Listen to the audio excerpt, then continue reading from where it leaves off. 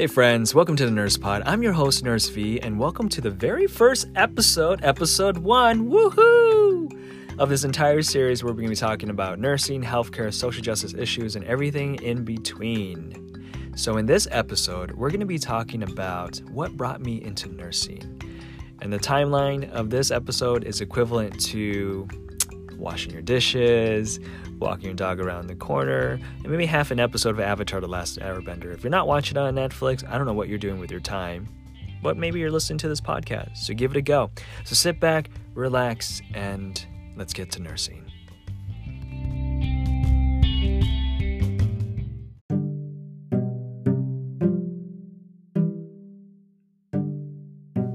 Hey V, so what brought you to nursing?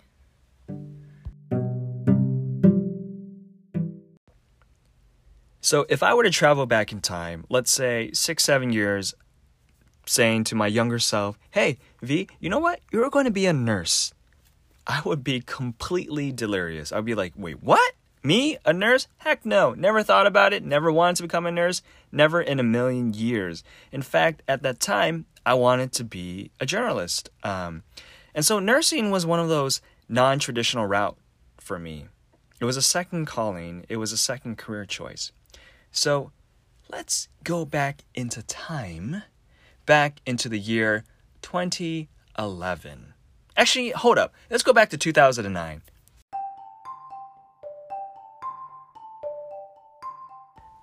So starting in 2009, I just finished taking classes over at community college, and I got accepted to UC Davis as a bio major. And let me tell you something. Going from community college straight to UC Davis was a completely different ballgame, okay? Because here I was so used to the semester program. And then going to UC Davis, it was all quarter system, okay? Let alone the teaching style, the didactic, the whole structure of a university versus community college is very, very universally different. In a community college, you're used to being in a space of 20 to 30 students, right? And so you can talk to your classmates a lot easier. If you need to talk to your teacher after class, they're much more approachable. But over at UC Davis, when you're in a giant lecture hall, you've got around 200 to 300 students, right? There's no way in hell you can talk to your professors, right? You need to schedule an office hours. And most of the time, these professors, they love just, teaching, and then they'll just go straight to their research. So they got time with their students. You got to deal with their TA. And really, that wasn't very conducive to my learning. I'm a very slow learner. And by all means, I need to learn all the ins and outs of something that I'm learning to really grasp a fuller understanding of what it is. And one of the topic that really kind of screwed me over was biochemistry. It was biochemistry and it was other science courses that really pulled my GPA to a point where I was going to basically be dropped out of UC Davis. So 2 quarters in, and I was placed on academic probation. Not something to brag about, but I was at a turning point where I really need to decide, okay, look, listen. If I'm going to graduate out of UC Davis, I know I can't keep up being a bio major. I need to switch up something that is much more manageable. Maybe if I switch over to a liberal arts, that would be a lot more easier.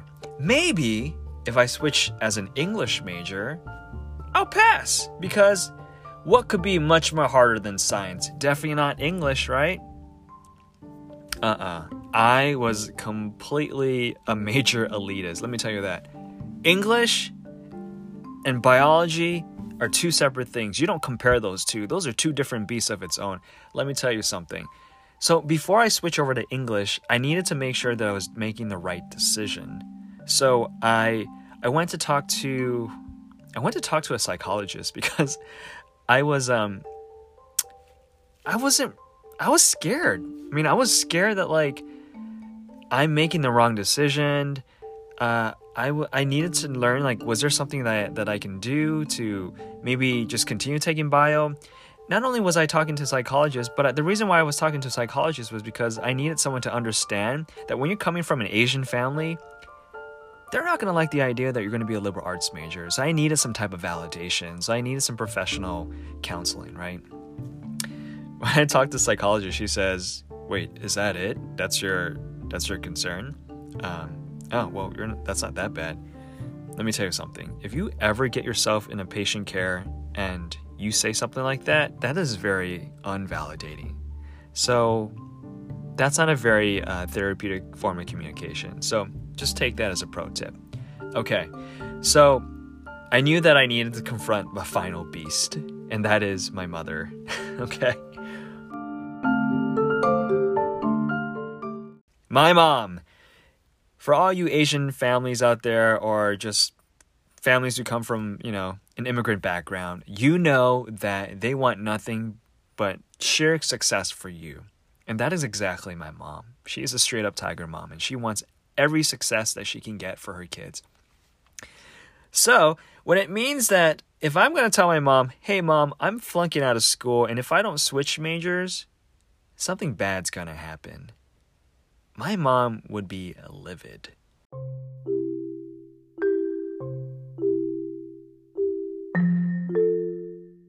So I needed to really kind of get myself ready for this conversation. I remember rehearsing in front of a mirror several times to make sure that this was going to work. So I finally met up with my mom, and I told my mom, Mom, look, you're not going to like what I'm about to say, but I'm about to fail out of school, and if I don't switch majors, it's not looking good for me. Cái gì? Mày nói cái gì? Basically in Vietnamese is like, what the hell are you saying? Right? I'm like, Mom, look, listen. So I think I should switch to a much easier major like English, because all you got to do is just read a bunch of books and write papers, right? And, Mom, no, don't worry. I'll still go into med school, okay? But how do you think when I apply to med school, they're going to look at my transcript and be like, oh, it's an English major. That's refreshing, right? The applicants are going to be like a bunch of science majors, but here you have one applicant who's in English liberal arts. Of course they're going to take me in, right? It's refreshing. It's going to make their school a lot more diverse. I'm going to play the diverse card. So my mom was like, you know what? That's actually a pretty good idea. Okay, con làm đi, không có sao đâu. So that's what I did.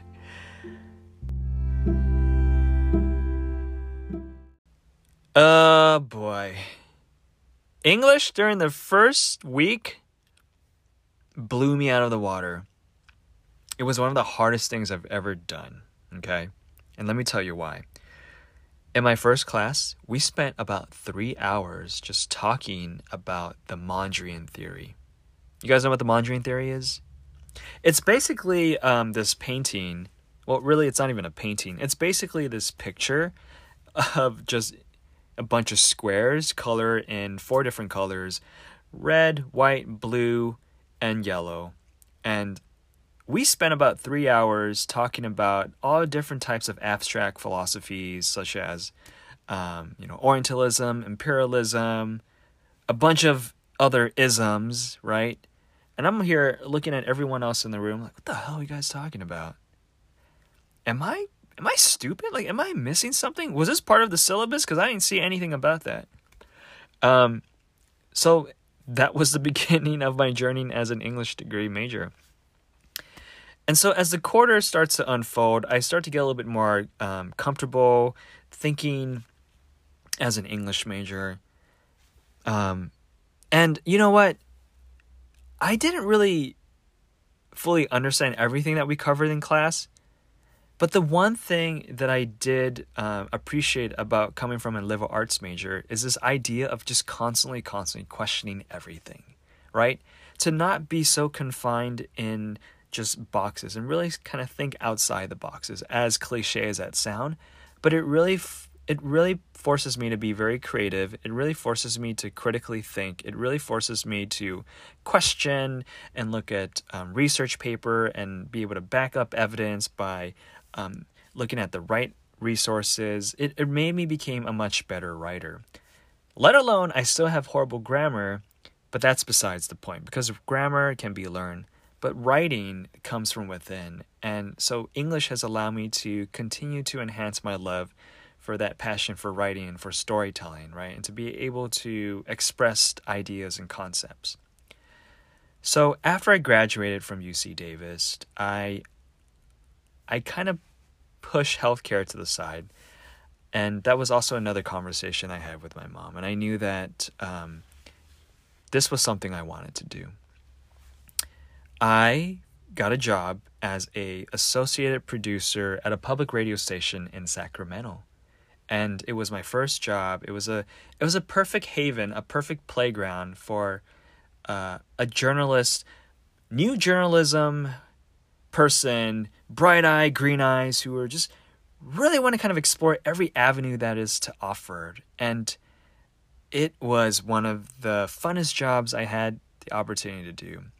One of the highlights at working at this public radio station was reaching out to many local celebrities. And one of the local celebrities that stood out to me at the time was no other than Mr. Ed Asner. Oh, you don't know Ed Asner? Ed Asner, you know, from the show, The Tyler Moore Show? Or maybe more contemporary, let's say the movie Pixar's Up. Carl Fredricksen? Yeah, that guy. I remember calling him on the phone to request for his presence on our radio station. Hello, Mr. Ed Asner. This is Vincent from public radio station. I just want to call... Who is this? Who do you want? I was like, oh my God, that's freaking Ed Asner. I just remember I was like sweating my balls off talking to the one and only Carl Fredricksen, and I thought he was going to like throw his cane at me.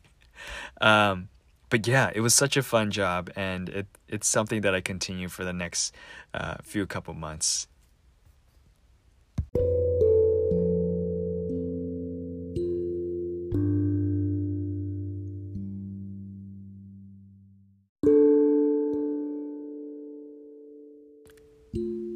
So 3 months have passed, and I was, figuring out the cadence and the workflow as this new role as an associate producer, kind of integrating slowly into things. And, things were looking pretty good. I was, still this bright eye, green eye, fascinated journalist who wanted to go into every nooks and cranny and gather different field sounds and really kind of get my hands in dirty into this audio world of journalism, right? But I remember one particular day, and it was around right after lunch, I received a text message from my partner at the time. Her name is Janet. And Janet texted me saying she wasn't feeling very well.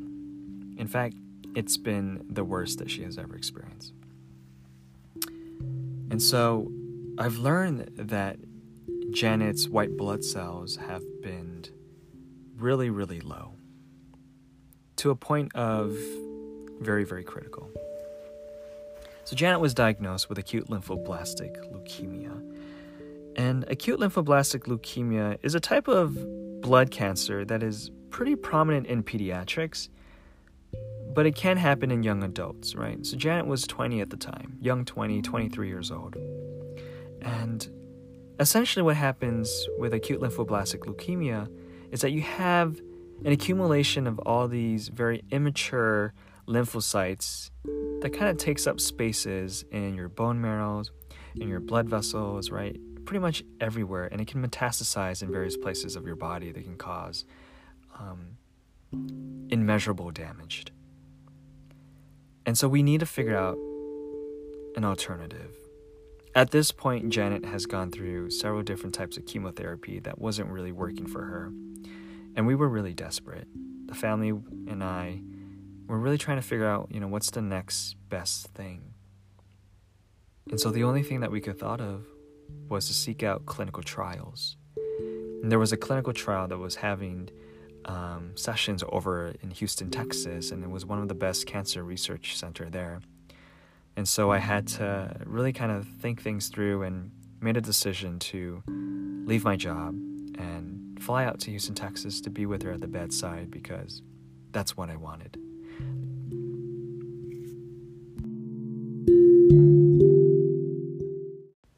So there we were. We just got off from the airport and we took a taxi out to Houston, Texas. And I remember it was just like a really hot summer day. Got Janet on the wheelchair, and then, I pushed her right through the corridors and down into the hallway of the hospital. And I remember just getting this initial feeling of anxiety that just kind of consumes every part of my body. Everything was amplified. My senses were, feeling the oscillating waves of doctors and nurses' clogs hitting the ground, and just sends like this vibration to my feet, and my feet was feeling it. I was like shaking, and the sounds of IV beeping in every corner, and then you can have like this very, very clinical smell, right? It's just like this very clean, very monochromatic smell, which is not even sure if it's the best way to describe it, but like it just feels very clinical, very sterile, right? Like there's no life to the smell, which is funny because it's a hospital. We're all about preserving lives, right? But I just remember being in that particular moment being completely overwhelmed and anxious and fearful of the unexpected outcome of this entire treatment, right? And maybe it's the first time that I've stepped foot in a hospital for a very long time. But for Janet, this was like a new norm for her. This is something that she went through every single week after week after week when she's getting chemotherapy infusion or getting checks up her labs, right? This is part of her life. And it made me realize how resilient she was to go through all this.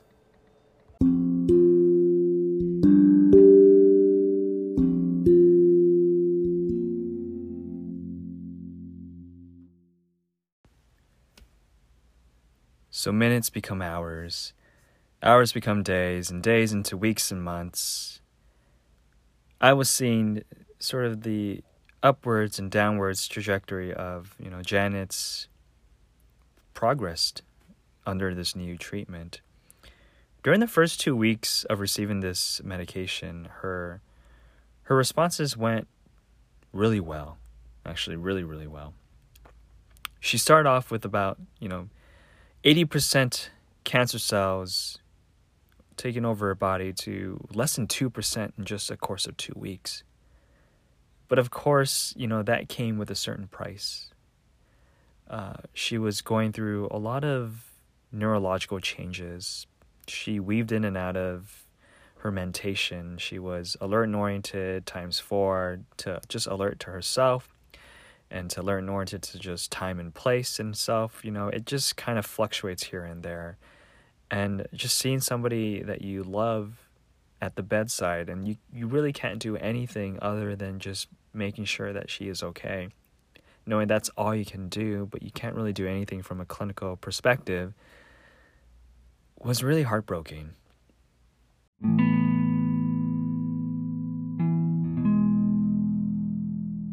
I remember late at night seeing her, throwing up. I would get the emesis bag for her, and then she would go back to sleep, and then only to be interrupted again with a lot of nausea and vomiting. And it was very hard to see, right? I remember just watching her hands having these incredible tremors from the medication, and I felt like I was just watching her slipping away. But of course she bounced back, and she was very resilient. And, we had our little small, big celebrations is what we call it. Small, big victories, right? Things like her being able to stomach down her dinner, or be able to walk a couple of steps from the bed to the bathroom. I mean, that was like a huge progress for us, and we were just celebrating and having dances and parties. When she's able to feel like herself, and she's able to check her email and work on her campaign and trying to advocate for more stem cells within minority patients, right? I mean, just seeing things like that and having her feel alive again, those are very heartwarming things to see, and things that I really cherish. And the things that I really fell in love with was some of the healthcare staffs that were by her bedside. And it was particularly the nurses there. And the nurses who spent their 12 hours in and out of her room really advocated for comfort and advocated for her well-being, and really made those tough decisions and paging the physicians when things went to south. And it's something that I really take a part of me, and something that I hope to incorporate in my practice too. But I just remember sitting there at the bedside, watching this one particular nurse talking to Janet and really comforting her and deliver one of the best bedside manners ever. And it was something that I wished and I hope to strive for in the near future. I think you should be a nurse. I remember her saying that. That was her exact word. I think this was around during the morning time after we had the nurse come in to check on her. And I remember saying, nah, fuck that. No way. There's no way I'm going to be a nurse. Forget that. The amount of stress to go into this job? No, I think I'm just going to stick with being a radio broadcast. I'm just going to stick with podcasts. I'm just going to stick with journalism, new media journalism, all that jazz. I'm not thinking about going to healthcare. Ain't for me. Not going to do it. Never in a million years. So after 2 months, it was around the very beginning of September, right at the very dawn of fall. And I was back at home in the Bay Area, and Janet was still in Houston, Texas, and she was going through treatment. And around this time, we were doing long distance.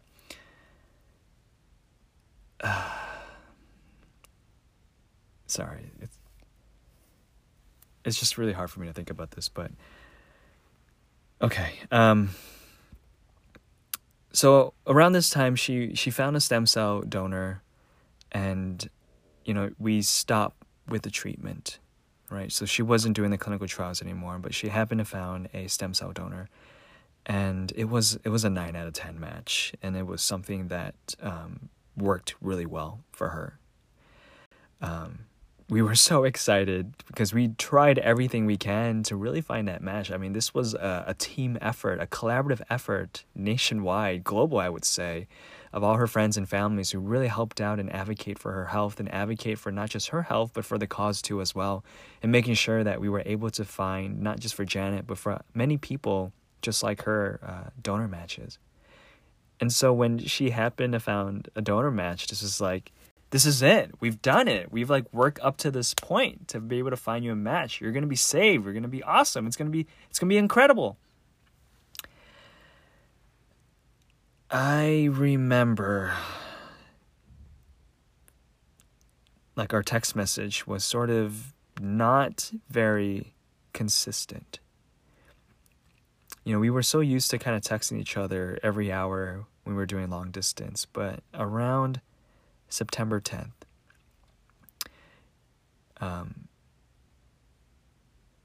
I've heard that she passed away.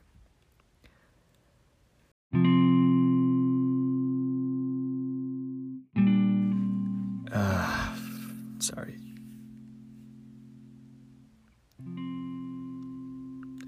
I told myself that I wasn't gonna cry during this podcast, and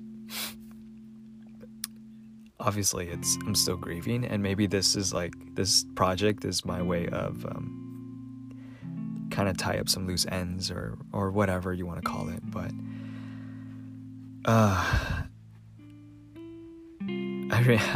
remember exactly at midnight I received a message that she passed away, that she was developing a severe case of graft-versus-host disease, which is a disease where your body just tends to reject a donor's tissue to a part where it just causes incredible amount of inflammations, and she was having multiple organ failures from this, and I was devastated. Okay, I was angry at everybody who was at the hospital, specifically the nurses and the doctors. But I think I was really angry about myself because our farewell wasn't really much of a farewell. I remember, right before I left Houston, Texas to be back home in the Bay Area, that we sort of just kind of haphazardly gave each other a hug. Me knowing that she was going to be completely fine and I was going to see her again. And I didn't really think twice about it. I just knew that the stars were aligned and everything was going to be okay. Everything was not okay. Everything was not okay. And I remember when I received that news at midnight from one of her family members, I just didn't know how to process it. I hung up the phone and I just ran outside my house. This was a little bit after midnight. I ran and I ran and I ran as fast as I can until I was tired, and I think I ran about close to a mile away from home, and I just plot on the cold concrete floor. I just lay there and I just cried in front of some person's random house on the driveway, and it was a mess. And thankfully, no one called the cops or yelled at me and just allowed me space to do what I had to do. But I was just angry and try to find ways to kind of process things. It was a fucking mess. Yeah.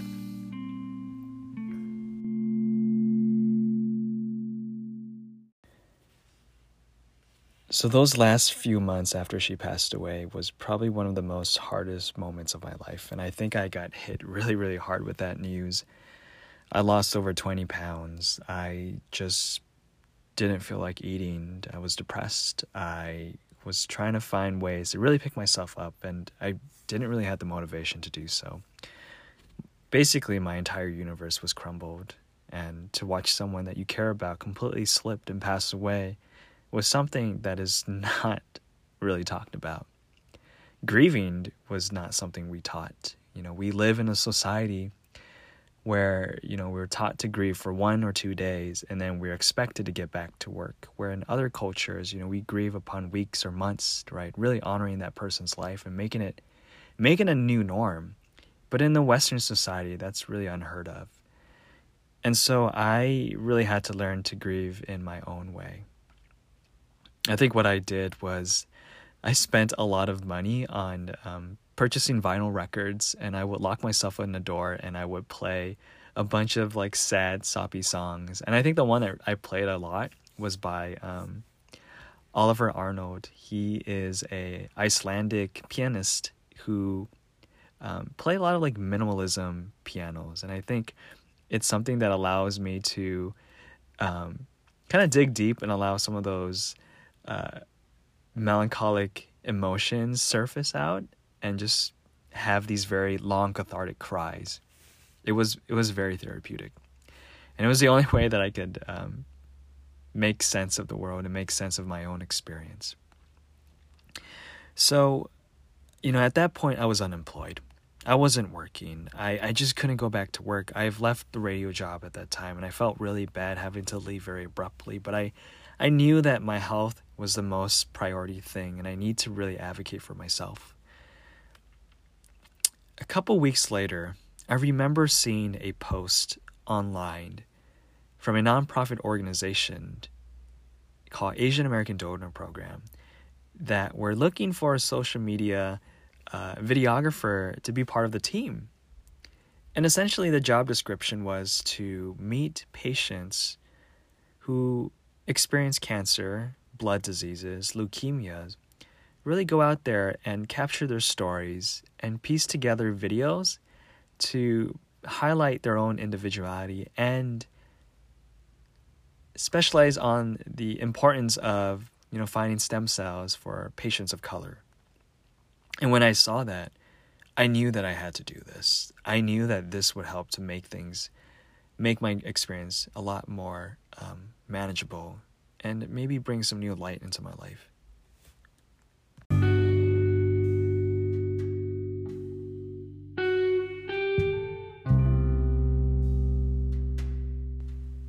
So I sent an email and I applied for the job, and a little less than a couple of days, I got the position. I was a social media / videographer for this incredible organization based in the Bay Area, a nonprofit organization. I happened to save up some money too to purchase some equipments to really invest in the storytelling, but this time with a focus into healthcare. And so I worked here for about 3 years, and it was one of the best jobs I've ever worked with. I mean, here I was right at the bedside and meeting people from different age range with different rich life experience. I mean, we're talking someone as young as 2 months old to a gentleman who was in their 60s, right? And many of these people have such rich experiences. I remember meeting this one patient who, we really treat his cancer as like this villain. And I knew that he was a huge X-Men, Marvel superhero lover. And for me to help him visualize like what's going on with his body, we had to kind of create like the superhero / villain concept to allow him to understand. And man, this kid was bright. And I remember meeting this one particular mother who had to leave her job as a marketer in the Bay Area to not only support her health but also support her kids too as well. And it's something that was very uplifting and very inspirational.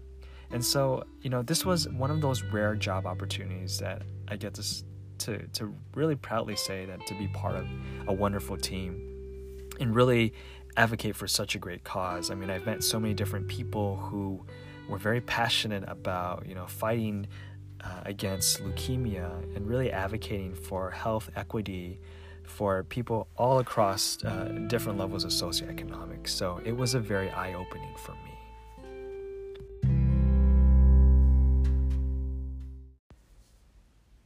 So after a couple of years of working there, I've really gotten to a point where I felt really emotionally drained. And I think it's really because, when you're by the bedside and you're listening to, patient stories and describing their experiences, I'm going to be real. I mean, there was a point where I just felt completely helpless, that there's nothing that I can really do from a clinical standpoint. I mean, I'm hearing these stories and I'm editing and piecing it together, and, it's a form of public health education. But I knew that I wanted to invest more into this, and I knew that I wanted to make more of a direct impact to people's life. I knew I wanted to get into healthcare, but I wasn't exactly sure which area of healthcare or medicine that I wanted to go into. I knew for a fact that I didn't want to go into medicine, or rather, I didn't want to become a physician, was because I was at an age where I just didn't have the patience to put in 10 plus years into something and then finally start working in a clinical setting. I just knew I didn't have the patience for that. And let alone I needed some type of balance in my life, right? I thought about becoming a PA, but the reason why I didn't want to become a physician assistant was because I didn't want to spend the additional 200 hours volunteering, or is it 200 or 2,000? I can't remember, but just spending a lot of time to volunteer in a clinical setting so that I can finally apply to a PA. And I knew that would take me a couple years to get to that point too as well. I wanted to spend the majority of my time with patients. And I recall back when I was at the hospital taking care of Janet, it was the nurses that was right by her bedside for 12 hours plus. They are, in fact, the heartbeat of the hospital. They are patient's advocator. They are essentially, just think of like an octopus, right? They have multiple arms and they reach out to various different types of resources. They are the go-to person when people want to learn more about what's going on with the patient or with their family. The nurses are the one that's there right by their bedside. And that's what I wanted to do.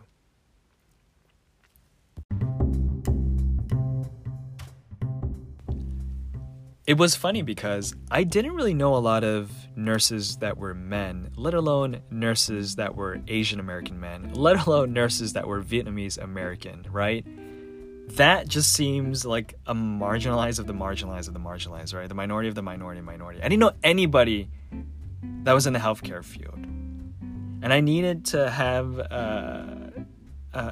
somebody to talk to and to pick their experiences and like a mentor. And so you know what I did? Kind of stalkerish, right? I went onto LinkedIn and I typed in a school that I was very interested in. And I've only found one person that currently graduated from that school and is now currently living in the Bay Area. And this guy, his name was Andy Nguyen. So shout out to Andy Nguyen, who's currently in Oakland. And let me tell you something about Andy Nguyen. Andy Nguyen is not only just a nurse practitioner, but this guy is a creative and he's a breakdancer, right? And so when I read his description, it was like at a turning point, right? Here we have not only just somebody who was very fascinated about patient care, delivering nursing care to people, but also has a different part of himself, right? A different life. And not just a different life, but a different life creativity that really blends into nursing. And that was like somebody that I wanted to talk to, because I felt like that was me, or that is somebody that I can be just like too, and maybe add more into the nursing field. So I sent a message to Andy, and lo and behold, we met up at a coffee joint in San Mateo, or was it in the South Bay? I can't remember, but it was over at the Blue Bottle. Oh, this was in Palo Alto. We met up at Palo Alto and Blue Bottle. And when I look at this guy, I felt like I was looking at a mirror reflection, right? We were about the same height. We were both wearing, these like retro hipster glasses. We both have freckles. We were pretty like well dressed too. And, we're both Vietnamese.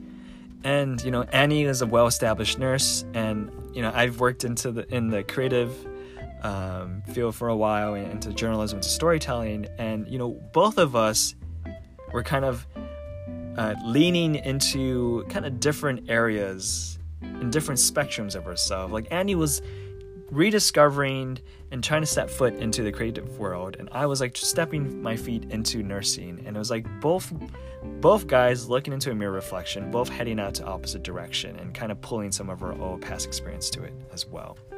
So I remember we were talking for hours upon hours, and it was very refreshing to hear his experience as a Vietnamese American nurse, as a minority, and some of the challenges and success stories that went along with it. And so I took those, and I really kind of put it close to my heart, and to really wanted to bring that into my own life as well, as life experience, as a way for me to grow. And so, pro tip, if you are going to nursing, not only just nursing, but if you're going to any other field that you're super passionate about, find yourself a mentor and really hold them close to you, because these mentors are going to be the one that really gives you like just straight real talk, no bullshit, like tell you how it is, because that's what Andy was to me, and that is Andy to me today, to this point. So shout out to Andy.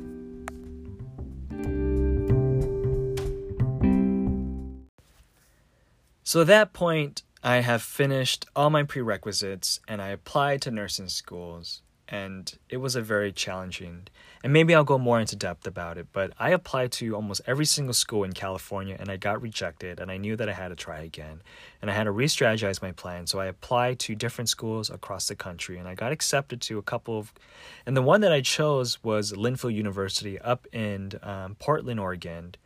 And I had many reasons why. I think particularly I love a city that is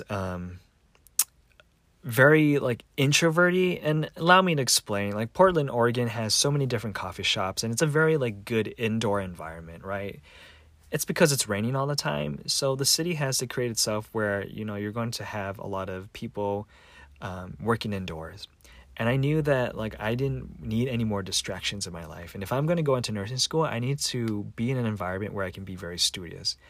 And what best way to be studious than be at a coffee shop? So that was one of the reasons I chose Portland. Another reason why I chose Portland was because it's very close to home. It's very close to the Bay Area. It's about 7 hours away. So, I had these very personal reasons as to why I chose Portland, Oregon as kind of my starting ground into the nursing profession. So I won't go into all the itty-gritty details about my experience as a student nurse, but I would just say this. It was one of the hardest things that I've ever done yet, okay?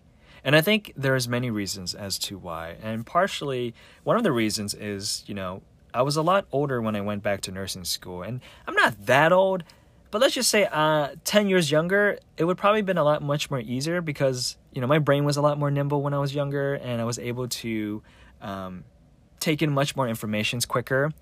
But when you're like in your late 20s to early 30s going back to school, especially nursing school, it was hard. It was definitely hard to juggle, learning how to optimize your time on top of that, like working part-time. I was working part-time as a freelance photographer, trying to make ends meet and trying to pay for my well-being. So there was a lot of juggling and sacrificing that had to be made. But let's just say I graduated. So I graduated nursing school in 2019, apply to hundreds of different jobs, and I did not get accepted, but I finally got accepted out in Oregon, and now I'm working as a registered nurse in a telemetry step-down unit, which is also now converted into a COVID-19 unit. So what a great time to be a nurse in the pandemic time, right?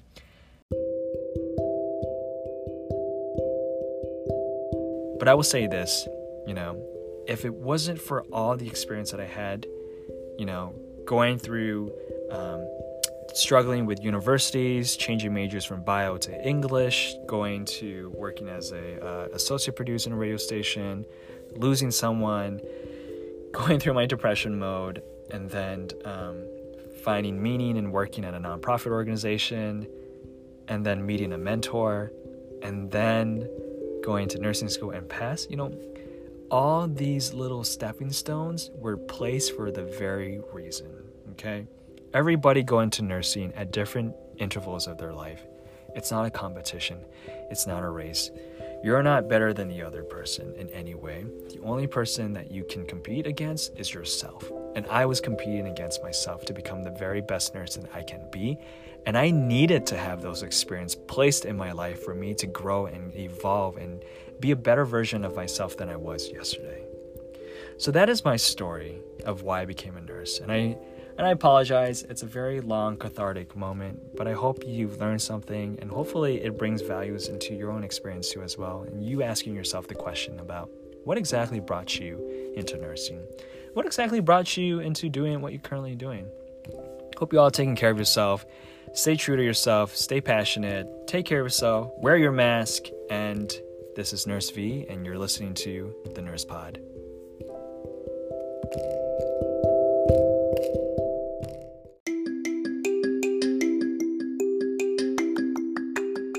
So if you like what you hear, feel free to follow us on Spotify over at The Nurse Pod, or follow my Instagram account at Nurse Vi Son, or send me a message, whether through the direct message, leave me a message on Spotify, email me at nursevson@gmail.com. I like to hear your feedback.